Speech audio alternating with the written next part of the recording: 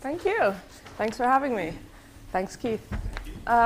So Keith gave us a couple of things to read, a kind of blog post, and then an appendix from a book that he's been working on. So my plan is kind of to take what I thought were some of the bigger points, and maybe a couple of the smaller points, and say what I think the arguments there were, and maybe organize them a bit for discussion, and raise a few questions, and make some comments also. I think there's a lot of kind of little questions here. Some of them I'll ask, some of them I won't. Keith, I don't think you're expecting to answer all the questions here. I might answer even if you don't. Okay, great. Perfect, even better. So the two pieces are on different topics, but connected by a theme. So the first thing was on the question of our knowledge of whether or not God exists, and the second piece was on our epistemic standing with respect to our philosophical positions. So Keith thinks there's a connection between these things. So he thinks, he suspects that no one, or at most very few people, know whether God exists. And I think he thinks that our epistemic perspective with respect to our philosophical positions is the same. So we don't know those either. So at least with respect to controversial philosophical matters, I put this in quotes in the beginning because I'm not sure quite how much hangs on it. He talks about that, but the thought is that if any of you have a position on a controversial philosophical matter, you don't know that thing. And actually, Keith wants to say, you don't even believe it. So, Don't even really believe it. Sorry, you don't even really believe it. Maybe you believe it, but you don't really believe it. So. Yeah, those are strong views. Okay, so one kind of small thing that I wanted to start with, because I think maybe Keith was kind of baiting me with it, so I took it up, which is just the question of agnosticism, which isn't kind of the main view, but Keith takes himself to be an agnostic, right? I think. Yeah, in one way and not in another. Right, in one way and not in another way. So the way in which he does take himself to be an agnostic, he claims, is the common sense term. I don't know if I have very good access to the common sense of the term, but I'm not sure that this is it. So he says the agnostic doesn't take herself to know whether God exists. So if take just means believe here, then we're thinking of the agnostic as someone who kind of lacks a kind of higher order perspective on her first order epistemic standing. So she doesn't have a belief about whether she knows, but I take it someone who knows whether God exists, or like is a true believer, that God doesn't exist, or people like those can lack this sort of higher order perspective. And I don't know what people think. I think that's not really the common sense of the term. So a true believer really isn't an agnostic. So that doesn't seem to me to be right. I'm not sure even that's the sense in which Keith thinks he's an agnostic. So I mean, you could modify this by thinking that the agnostic takes herself to not know. I think there's similar problems there, because that's compatible with these kind of first order true believer, or first order knowing even, I take it. I guess these are the sort of considerations that make me think that we want to say something about what's going on at the level of the agnostic's first order attitudes if we're really going to capture her state of mind, not just some metacognitive perspective. So Keith does say that there's another sense like this where the agnostic doesn't accept or believe either answer to the question of whether God exists, which I have as G question mark here. I guess I don't think that's going to work either, but I think I'm going to leave that. I'm going to leave that there. Maybe we could take it up later, but I think that's moving in the right direction. And I guess relevant here, which is coming out a few times in Keith's thing, is what sort of first order attitudes we have with respect to our philosophical positions and whether God exists. So there's talk about belief, there's really believe, there's accept. So maybe some of those are compatible with agnosticism. Maybe there's different kinds of agnosticism, but I guess it's interesting to think about how those are going to work out. So more substantive stuff. So Keith thinks, as I said, no one, or at most very few people, know whether God exists. Why does he think this? So this is what I have under 2, the best shot at knowing. So he thinks the theists have the best chance of knowing whether God exists. Why is this the case? He thinks that nobody neither the theist nor the atheist can know whether God exists based on a philosophical argument, so the arguments for the existence of God or the argument from evil. So no one can run an argument like that and know the conclusion. And the atheist's only hope of knowing whether God exists is via an argument like this. He thinks the best chance is the argument from evil. And so the atheist has no chance of knowing. The theist has another kind of card up his sleeve, and that's this other method for coming to know whether God exists: religious experience. So this is the sort of argument. I found this really interesting, and I guess surprising as someone not working in this area. So I had a few thoughts about it, and then I'll say more after. One thing, and this is tying it into the stuff about our philosophical positions, which is going to come later. So what's wrong with the philosophical arguments on either side? So I think what's wrong with them, we're supposed to be able to make an analogy with philosophical arguments. And there, I think Keith puts a lot of weight on the fact that there's disagreement or dissent or controversy. So I wonder if that's what he's thinking here. I don't know. He doesn't say. So are these arguments just kind of lousy on their face, independently of the fact that they are counter-arguments, or is it something to do with the fact that there are arguments on both sides and something like that? So that's a kind of I don't know thing that I'm curious about. The other thing is maybe I guess coming into this, I would have thought the atheist has the best chance of knowing whether or not God exists. So a couple things on that. I guess one is I wonder why the atheist needs to turn to these sorts of philosophical arguments. Right? We can know lots of things don't exist without arguments like this. So there's something different about this case, I take it. I think again, Keith thinks that this has something to do with controversy or disagreement or the fact that there are so many people who believe the opposing thing. The other thing I wanted to say, which Keith makes a parenthetical remark about, which I thought was really intriguing, was this idea that there's no opposing irreligious experience, as it were. So he doesn't think there's such a thing, but I also wonder whether that's right. I mean, it depends on what we think religious experience is, but I think many have had a kind of, similarly profound and moving sort of experience that left them feeling as if, there was nothing, right? That I'm all alone in this universe, and there's nothing more than this. So that seems to be a kind of companion. Yeah, it seems to be a kind of companion experience where on the one hand you might come to think that there has to be more and a particular sort of more, but the other is a kind of very I don't know, maybe nihilistic experience. So on to religious experience. So as I said, Keith thinks this is the best chance someone has of knowing whether God exists, but he thinks it's not going to work out. So what's going on there? One things that I think are worth thinking about is I'm not sure how we're supposed to think of religious experience. So I take it's necessary that, James says it has this noetic property, so we come away with a feeling of knowing that God exists. So it has to have a conclusion. It's not just some feelings and then afterwards it's over. So the feelings have to lead to a kind of feeling of knowing. So I wonder whether more is required, though. So often they're described in various ways, as mystical kind of experiences, ineffable in these ways. So are those bits important? And I guess this is important if we're going to think of this as a kind of unified kind or method. We'd like to be able to say what it is. Is it just an experience that leads you to a strong feeling of knowing that God exists, or more? And of course, there's questions about what the conclusion has to be. How specific is it? So I think it's important to get the kind clear. So why should we think, at least initially, that this kind of method might give us knowledge?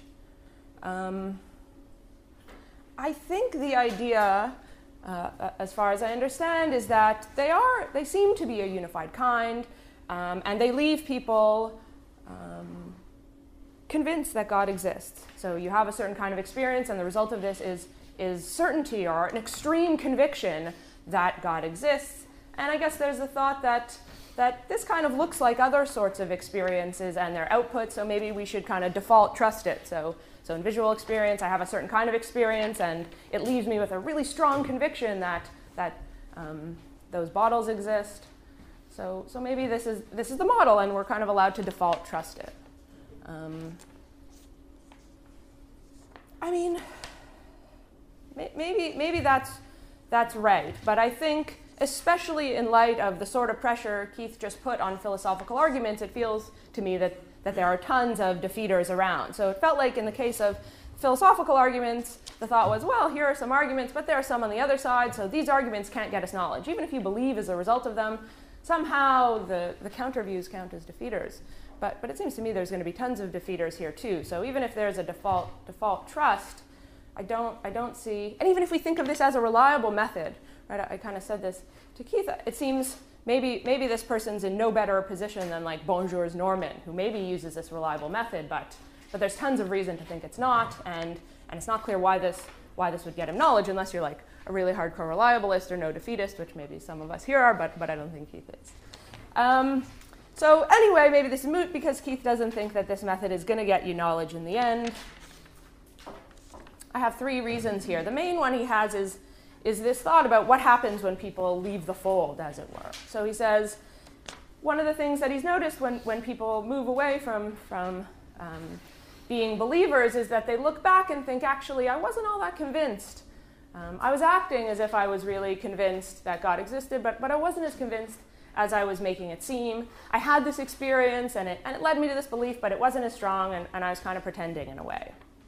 And I think he thinks this is a powerful reason to think that the method can't get people knowledge. But I guess I wonder, I don't know, I wonder what these people say, because, I mean, if it's just that, like, I was pretty convinced but not totally convinced, then that might still be a good method. So the fact that you're not totally convinced, it doesn't seem to me that, like, absolute conviction needs to be the output of the method, but maybe strong conviction does. So I don't know if people are saying they didn't even have that, or whether this really impugns the kind. I think more pressing, Keith gives other reasons. It looks like this method leads to inconsistent beliefs, so some people believe these things about their religion, and other people believe these things about their religions, and these things are not compatible. So prima facie, the method's unreliable. And he remarks also that there's a lack of coherence with everyday experience. So unlike visual perception, which coheres well with the rest of our experience, these experiences don't really cohere well. So I think he leaves it open, though, that someone could know by way of this method, but he's skeptical that anyone's going to get there for these reasons, and that seems compelling to me. He thinks that we're in a somewhat similar situation with respect to our philosophical positions, so we don't know those either. More strongly, we don't even believe them. Here's the case that he gives. I'm curious what people are gonna think about it. So he gives a couple of cases where involving aliens. So Keith, an incompatibilist, meets up with some aliens, and they say, Keith, we know whether compatibilism or incompatibilism is true, and we're going to ask you that question, whether it is true or false. You have to answer. Now, there's 2 cases. In case 1, if you refuse to answer or you get it wrong, we're going to destroy the Earth. Everyone's going to die, including you. But if you get it right, everyone's going to be okay. Case 2, if you refuse to answer or if you get it wrong, you'll get nothing. But if you get it right, you'll get $1 million. So Keith says a few things here. I'm not going to say all of them. He says until recently, so I think he's changed his view on this, and maybe it's important to think about what's changed it, he would have been strongly inclined to go with the majority opinion, which I take it as compatibilism, I don't know, rather than his own view. So he's in this position, all this is at stake. He really thinks compatibilism, well, maybe he doesn't really think compatibilism. He was previously arguing for incompatibilism and acting as if he knew incompatibilism, but I am a mess. But then when it comes down to this, he's going to press the compatibilism button. That's the answer he's going to go with, because he's going to go with the majority view. And he thinks this shows that he didn't ever really believe in compatibilism.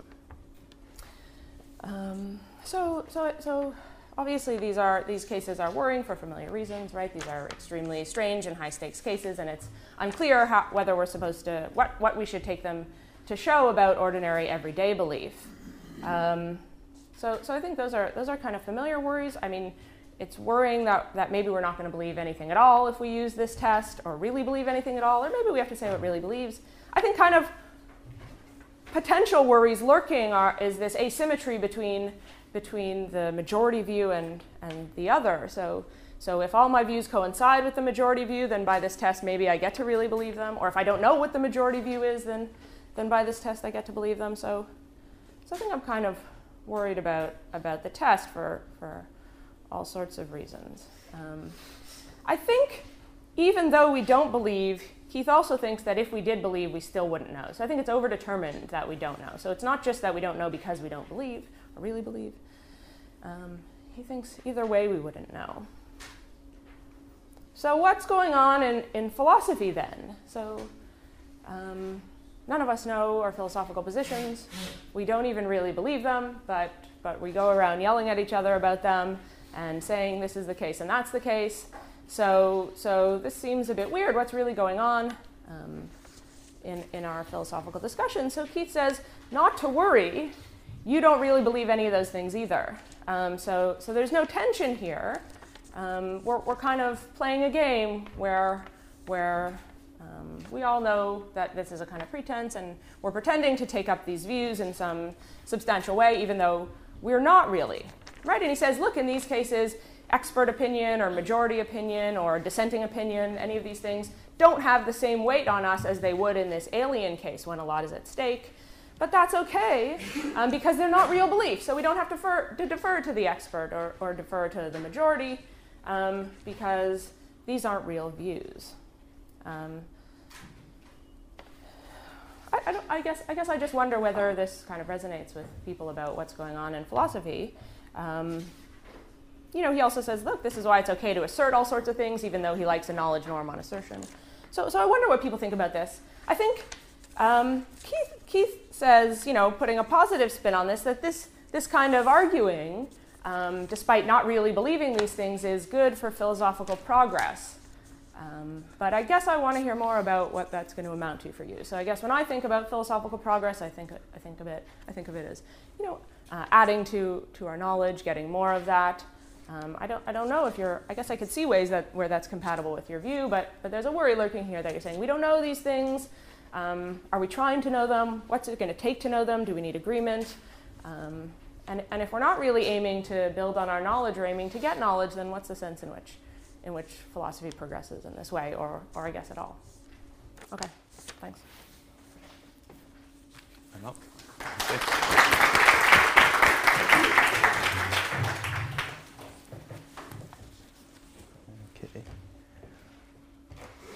All right, so I think I should just spend my few minutes directly answering some of the questions that call for clarification. So first and most importantly, I think this didn't come out very well in the appendix thing. The reason for doubting that we really believe these things has mainly to do with that we don't really believe them, and we don't really have the degree of confidence we project about them as well. Has mainly to do with how much projected confidence there is in philosophy and other areas of great controversy in such close proximity to such a high degree of disagreement and controversy. And as I said, it varies from situation to situation.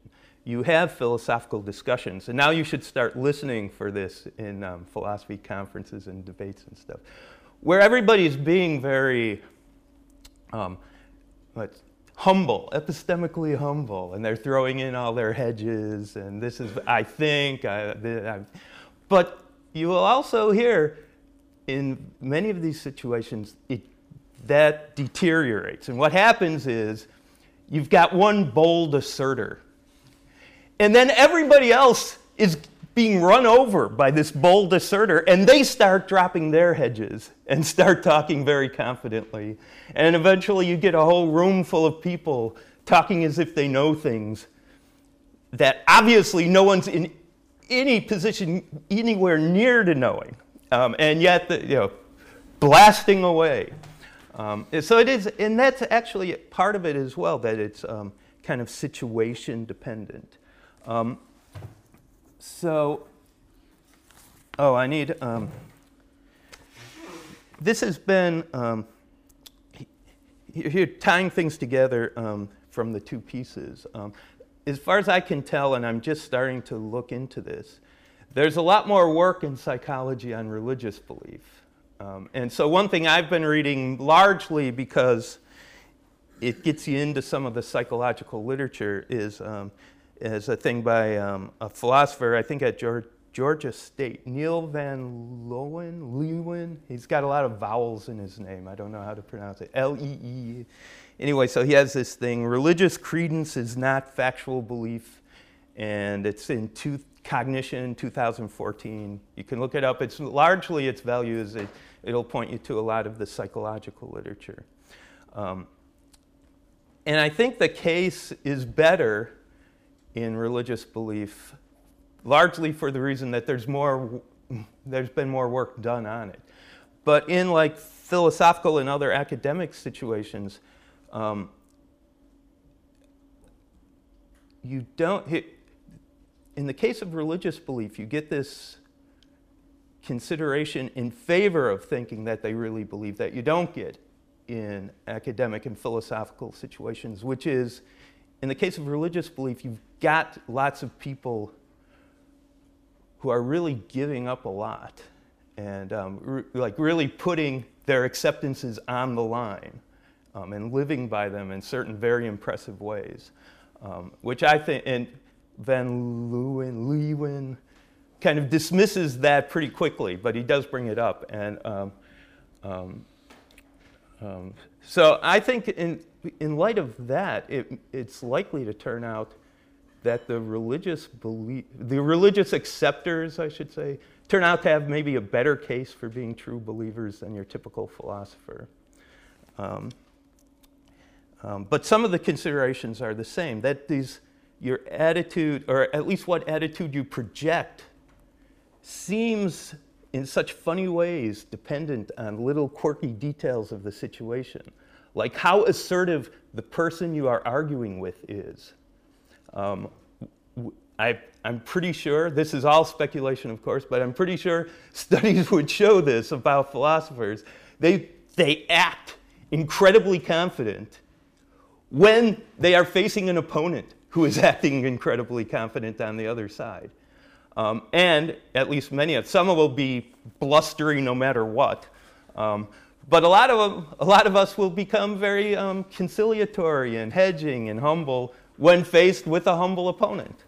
And it's very weird that whether we believe it or not could depend on something like that. Something that comes and goes in that way. And that's one of the considerations, of course, that the psychologists are focusing in on in religious belief. That in many cases, the signs of belief come and go with different situations in ways that make it look like you don't have real belief going on here. Okay, so quickly I should clear up, address. It seems to me on the term agnostic, which is kind of, I think, an interesting issue in its own right. And I imagine there's stuff out there I should know about but don't. But it does seem to me there should be a useful use of that term which is pretty directly tied to not knowing. I think the term was coined by Huxley in around 1870, so it's a fairly recent vintage, and I think it just, where it comes from, kind of suggests it just should mean something very close to not knowing, but it has taken on a bit of a life of its own. So if my suspicion that nobody knows, or nobody I know knows whether God exists, turns out to be true, it would still be absurd for me to describe all these people as agnostics, although I think none of them know. So what I had was doesn't take themselves to know, and for the reasons Jane gave, and is in some of her published work. I saw this coming. That's no good. Doesn't take herself to know is no good. Takes herself not to know is better. but I think we get something workable and pretty good and pretty tightly tied to not knowing if we do it in terms of doesn't even take herself to know, which would be doesn't know and doesn't take herself to know. And I think that would answer to, I think, a lot of people's use of the term. You know, what the kid says to his parents that gets them so worried. You know, his believing parents are so-called believing parents. Oh, I'm an agnostic now. Well, you know, what does that mean? And I think pretty close to capturing it might be this doesn't even take, you don't even take yourself to know, which you don't know and you don't take yourself to know. I think that might get it pretty close. And certainly on that reading, I am a paradigm case of an agnostic, unless I happen to know without knowing it. But you know, that would be kind of weird because I don't know which side I do know to be correct. But I also think there's got to be a use of the term which on which I wouldn't count as agnostic. And I think this ties in. I was looking up online. I think Bertrand Russell had some remarks about what it means, and people throw out. It turns out if you look at some historical uses, people throw out as kind of synonymous two different things. At least they come apart for me. And one is like not knowing, or as I want to do it now, doesn't even take oneself to know. And the other is takes no position, or doesn't accept either position. And I think that would be the useful kind. For me, it comes apart in an important way because I am not an agnostic in that second way. I take a position, but I see it as like taking a position as I do in other areas of philosophy. In the religious case, it has other aspects. Right? Taking a position kind of gets you into some kind of community where there's certain expectations and so forth. But it's also very much like taking a philosophical position. I think it's a kind of acceptance which is much more responsive to the will than belief is. It's kind of up to you what you accept. Yeah, you can choose to accept or not to accept. I mean, I know we also say you can choose to believe, but I think we're not speaking very well in that case. All right, now on, okay, two more things, maybe three. So the main reason for doubting that we really believe these things, as I say, or really are as confident as we project, as I said, has to do with the close proximity of all this projected confidence with all the disagreement and controversy.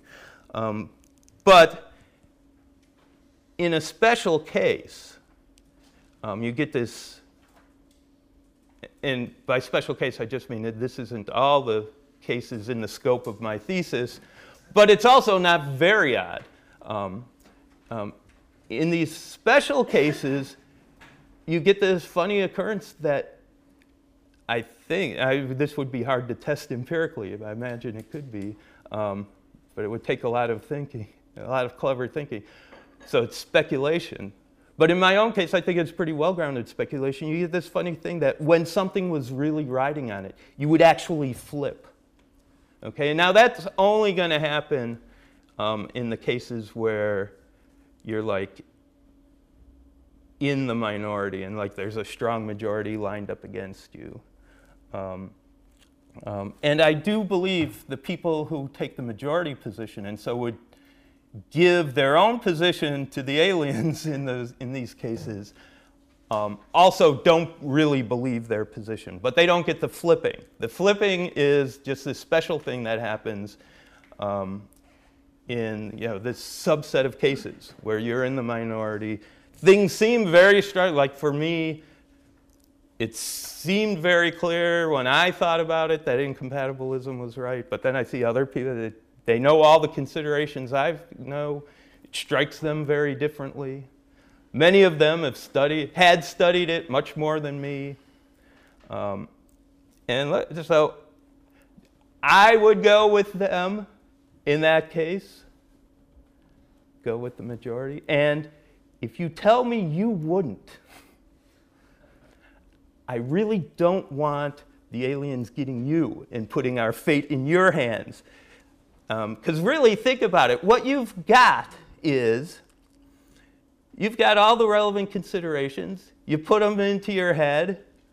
You jumble it up, and you come out with this gestalt. I'm considering all this stuff. I know the main arguments. And I'm inclined to think, and then now comes the minority view. And that's really what you've got going. And you shouldn't be putting how you're inclined to process all that up against what the clear majority of the experts who've studied it much more than you, how they're inclined to process it all, and you're going to go with yourself. I very much want the aliens not getting you if you're in that camp. You are among the most deluded of philosophers. It is really sad and pathetic.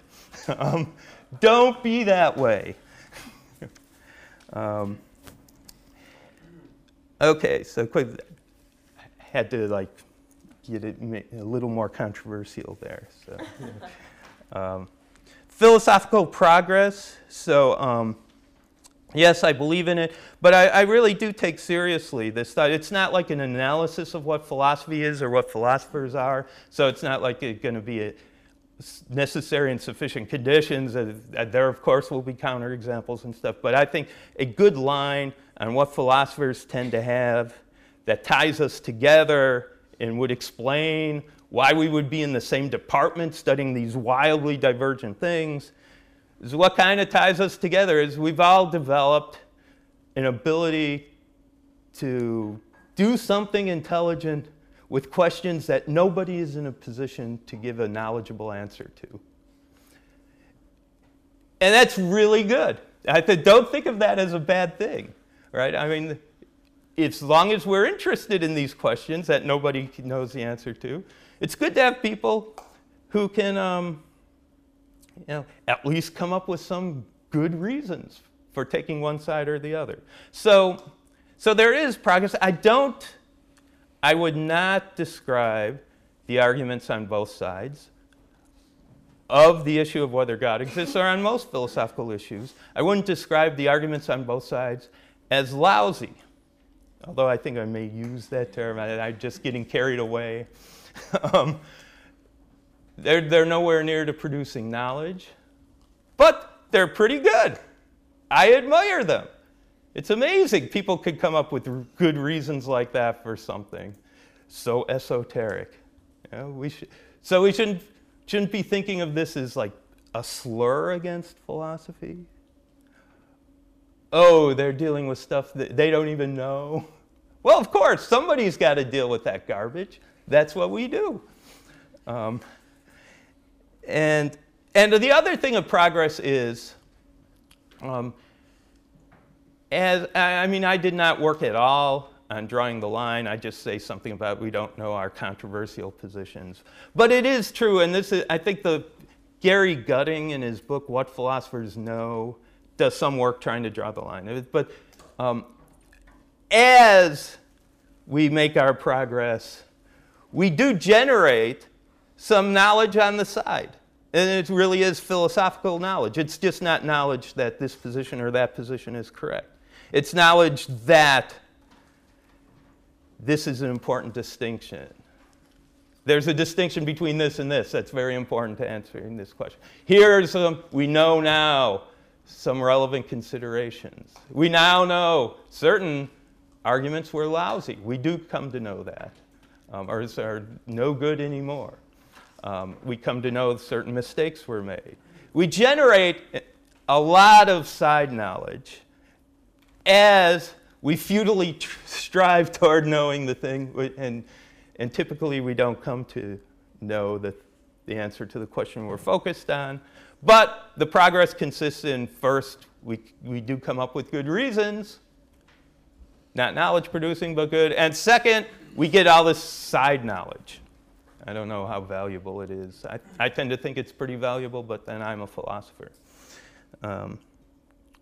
So yeah, I wouldn't describe the philosophical arguments as lousy. I wouldn't think we're wasting our time. I don't think what we're doing is not valuable. Start looking at it positively. Isn't it wonderful to have people who can come up with reasons, good reasons for or against accepting these kinds of things? Good Lord, that's a very noble thing. So it shouldn't be taken as denigrating the field. Finally, Norman. Okay, so this, I won't try to tie it in with all the considerations, but I think it should help in seeing how I would answer some of the questions I'm not going to have time to answer here. But Bonjour's Norman has been for me, and I just reread it last night. I wasn't sleeping very well. But to check, I've always known, since I read it, so this was in the Midwest Studies paper originally. I think it came out somewhere else later. He's reworked it. But it has always been for me a prime example of the kind of case that we should, I'll put this strongly, we should refuse to have any intuitions about. Because it involves,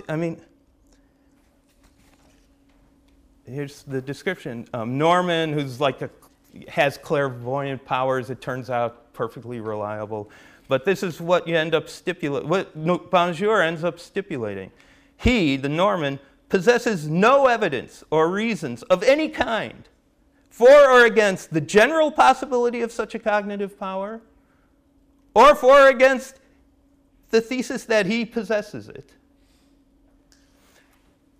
And my God, I don't even know what I'm imagining. How could you not have any reason or evidence one way or the other? What's going on with this guy? He has this power. He comes to have these beliefs, and nothing in his experience counts for or against. I don't know what I'm supposed to be thinking. I tried. It was not quite this thesis, but a related thesis. I tried to come up with a case for testing certain theories about the epistemology of perception. I tried to get it so the person involved has no reason for or against thinking that their sense faculties are reliable. And to do that, I don't know if I succeeded, but I thought the way to do it would be to try to imagine that they just have experiences very sporadically, right?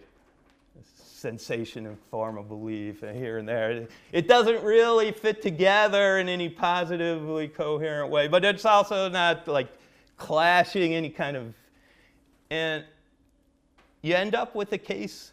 That's what I thought you had to do, to maybe have a prayer of getting someone who has no reason one way or the other. And I ended up with a case too weird to trust my intuitions about, although then I said what they were. In the Bonjour's case, Norman case, I get the feeling I'm not supposed to be imagining him in some kind of super weird position. But then I don't know how to get him to not have any reasons or evidence of any kind. That's just quoting Bonjour. For or against. I think he'd have to be in an incredibly weird position for that description to be accurate of him.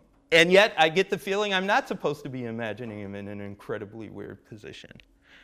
So look, this wouldn't be someone who had no evidence for or against, but you start imagining somebody who has reliable clairvoyant powers, and it never comes up. They never find out that other people don't have it. Somehow their experience goes, so they just assume everybody has it. never really contradicts what they learn from their other experience, or at least no more than like their other sense modalities. I start imagining it that way. Norman is justified. I mean, I'm no crass reliabilist. I believe I'm an internalist about justification. I just think here you would be justified because, I don't know, it's the same way you're justified in believing your perceptual beliefs. You're inclined to believe them. Nothing really comes up that shows they're wrong. I think that's the story of how I'm just a conservative at heart. I think that's the story of how we ever come to have justified beliefs. And if you've got your clairvoyant fitting into that story, well, then they'd be justified in their clairvoyant beliefs. But what happens is we imagine the clairvoyant being in many ways like us. If I suddenly started having these impulses toward belief that were not coming through my normal senses, I should be suspicious. And if I irresponsibly went with these urges, I'd be pretty good case of an unjustified believer. I should stop there. So thanks.